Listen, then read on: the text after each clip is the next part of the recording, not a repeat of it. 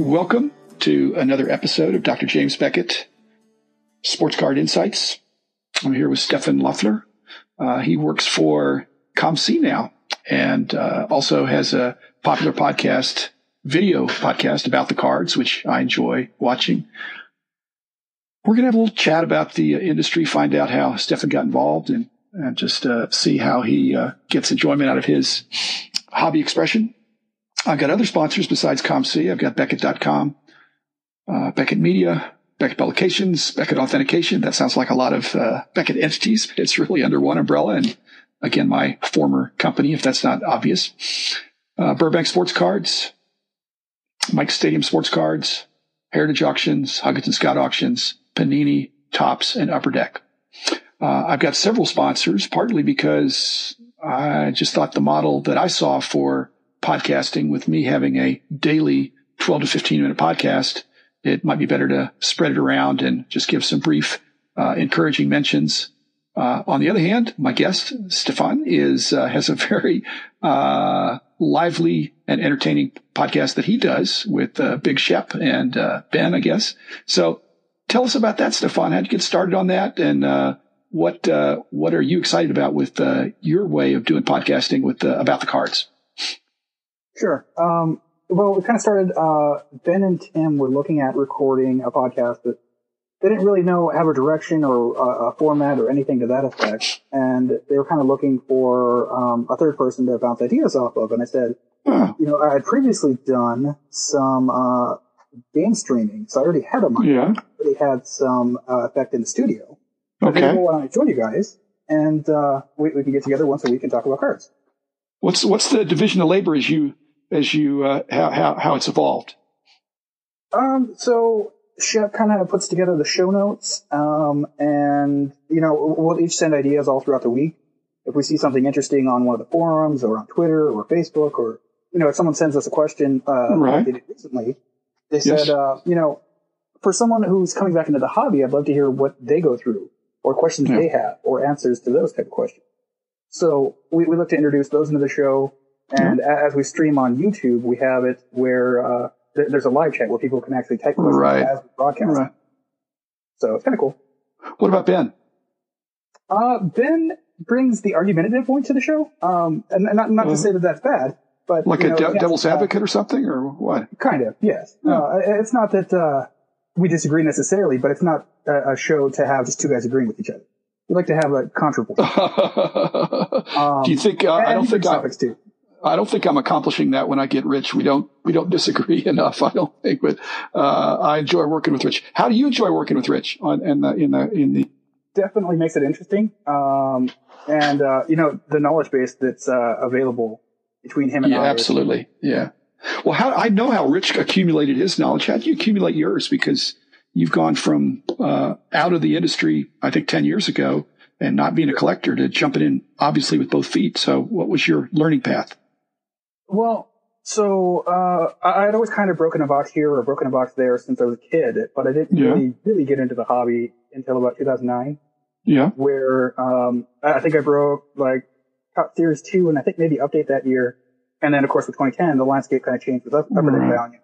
Right. But I had some injury setbacks with my shoulder, and I had a lot of time off work where I had time to read and advance my collection. So while I already finished this set, let me see what the big book says that I need that isn't available. Oh, okay. What big book are you talking about? Yours, whatever's available. I mean, even online, lots of resources. There are, and it's a big book that gets bigger and fatter and more difficult every year, but a lot of information in there, not just the pricing, but also just knowing what's there. So you use that to know what to go for. Yes. Well, I mean, I'm only chasing the Twins and Senators, so I'm not exactly looking for all of the regional sets like the hot dog sets from the 50s for the Pirates or the Indians. Okay. Use that of the others. But I just learning and seeing the pictures and in going through plenty of shops looking for my individual stuff, you see them and it's a kind of like an association. Hey, I've seen this in the book. Hey, now I see it in person. I know what that is. So, what percentage of these cards that you're getting for your Twins collection are coming from online as opposed to physically walking up to a show or a shop and saying, I want that card? Well, it's about 50-50, I'd say. When I first started, there was definitely some that were a lot easier to pick up for $1 or $2, every paycheck on eBay or Amazon or my work or wherever. But there's also, a certain joy of going to a card show and flipping through a box. And, I could easily buy out a team set, but it's a lot more fun to go digging for it. I hear you. What, so your want list is shrinking, right? You don't need that many cards in the, of what you have left, are they especially tough or especially obscure, or you just haven't run across them yet? Well, exactly. I just this year's. Good. Well, give me an example of not this year's card, but are you complete in the older ones, and you're just? I mean, where does it stand now? Well, so for Topps, for a good example here, I just finished the Twins run at the National. Okay. A 66 team card and 267, Mudcat Grant and Dave Boswell. And I picked up all three for $25. Okay. So you're done with Topps? Well, I have the Senators. I have 351s, 352s, and a 53. Okay. No. Well, I don't want to hurt your feelings, but they're probably not superstars if they're Washington Senators. No, Jim Busby. No offense. Tommy Guerrero.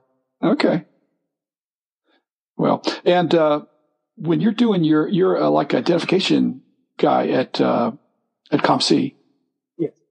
Are you getting stuff that you have to do heavy research on, or is most of the stuff? I mean, are they giving you the tough stuff, or are you getting some of the basic stuff that's automatic?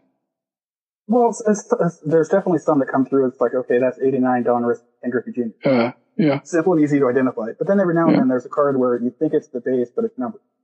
Well, I didn't know that, but easy enough to Okay. And I suppose that's more fun for you as anybody that's a collector would rather see something that's more out of the ordinary. But some of the parallels and serial numbered and color variations are tricky. So I hope you're catching those. Do you have a girlfriend or a wife? She's my wife. And are y'all? What kind of stuff, for the benefit of other listeners, do y'all? How much togetherness do you have in the hobby? Is it separate? Is it parallel? Is it? Just curious if you've got any tips. If you are working with your wife, or that she's accepting of what you do, because you have it sounds like you have a full-time job and a part-time job and an intense hobby. And that's, so what does your wife, what's her take on this other love of your life? Well, she's, definitely a gym at 10. All right. Accommodating. She helps me with the hobby, and I thought so. Her knowledge base isn't there as much as mine is, per se. So she realized that, hey, this is from the 50s. It might be something we need to pull up the list. And she loves digging through the boxes just as much as I do. Maybe not so much sorting and organizing because it takes up a lot of space, but what doesn't? No, it's something we share. It's something we enjoy. Some couples like going bowling. Some people like going to movies. We like collecting our cards. We have a disagreement on Indians versus Twins, but okay. And is that way from the start, or did you cultivate that? Not the Indians Twins, but sure. Sorry. No, she'd previously been a collector on the site as well. Mostly game stuff, so like Pokemon or Magic. So it was kind of like a natural progression for her. It wasn't too hard of a stretch.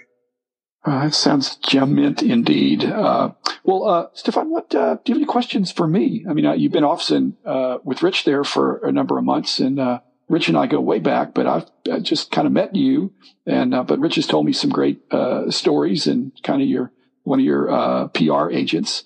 But any questions you might have that would be perhaps also of interest to other listeners?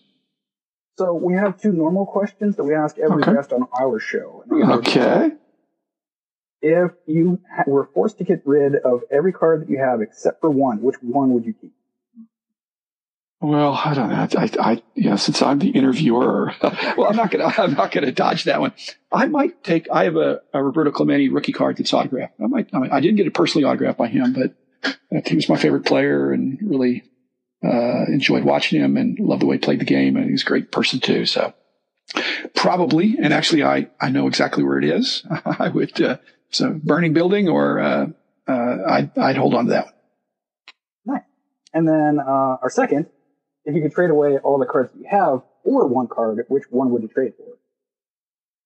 I'd have to be the Wagner, I guess, but I don't think I would do it. I have a very nice collection, probably not typical, but in fact, what I enjoy about my collection is it's not centered in any one card. I love having lots of cards, and if somebody comes over, I can show them a real variety of all the different sports. But it's pretty undeniable that there's one card that's more valuable. I've told Rich, I was the underbidder for a Wagner card back more than 40 years ago. So I feel stupid that, if I bid a little bit more, I'd own one. But I did okay. But like I said, my collecting interest was never to have only the best cards. In fact, if that had been my philosophy, I probably wouldn't have done price guides. My philosophy and interest was more in the breadth and depth of the hobby of all the different cards. And I suppose you feel that way too. If you're a Twins team collector and doing the Senators, it's you have a focus, and it's not just on one card or one player. It's a whole team and a team that's been through different transitions. And there's a story told in the larger amount of cards. Well, yeah. And, there are certain years where it's a whole lot easier to collect, and a certain grouping of players that are that much more expensive to pick up and harder to find. And thankfully, for the most part, I knocked all of them out. I've got the Killebrew, ingraded and ungraded. Oh, cool. I've got Carew, I've got Tony O, I've got Kirby Pockets Tyson, Tiffany, base, OPC, stickers done. Awesome. Some of the David Ortiz I've got. So it's not like all brand new stuff. Some of the things that I'm adding now that I finished up are some of the variation-y type stuff from the 50s and 60s. That some of them are minute, but some of them are like the yellow letter, white letter e-name. Yeah. Were you going after Ortiz as a Twin when he back before it was as widely recognized that he was David Arias? Did you ever get him get that card as a common? I definitely did, and I definitely picked up several on my own. And even I have a signature card of the person that we released David Ortiz for. Oh. He had a week with us in spring training, and then got released himself. Oh boy. Well, Stefan, thank you for visiting here. I know you're not far away, and I may even see you this weekend if you're up at the show. I'm not sure when this episode will drop, but delighted to have you as my first phone interview guest, and look forward to connecting with you and listening to your podcast, and perhaps I can be a guest at some point in the future up there on your very excellent video podcast. So let's sign off for today. We'll catch you listeners tomorrow. And again, thanks, Stefan. We'll talk again.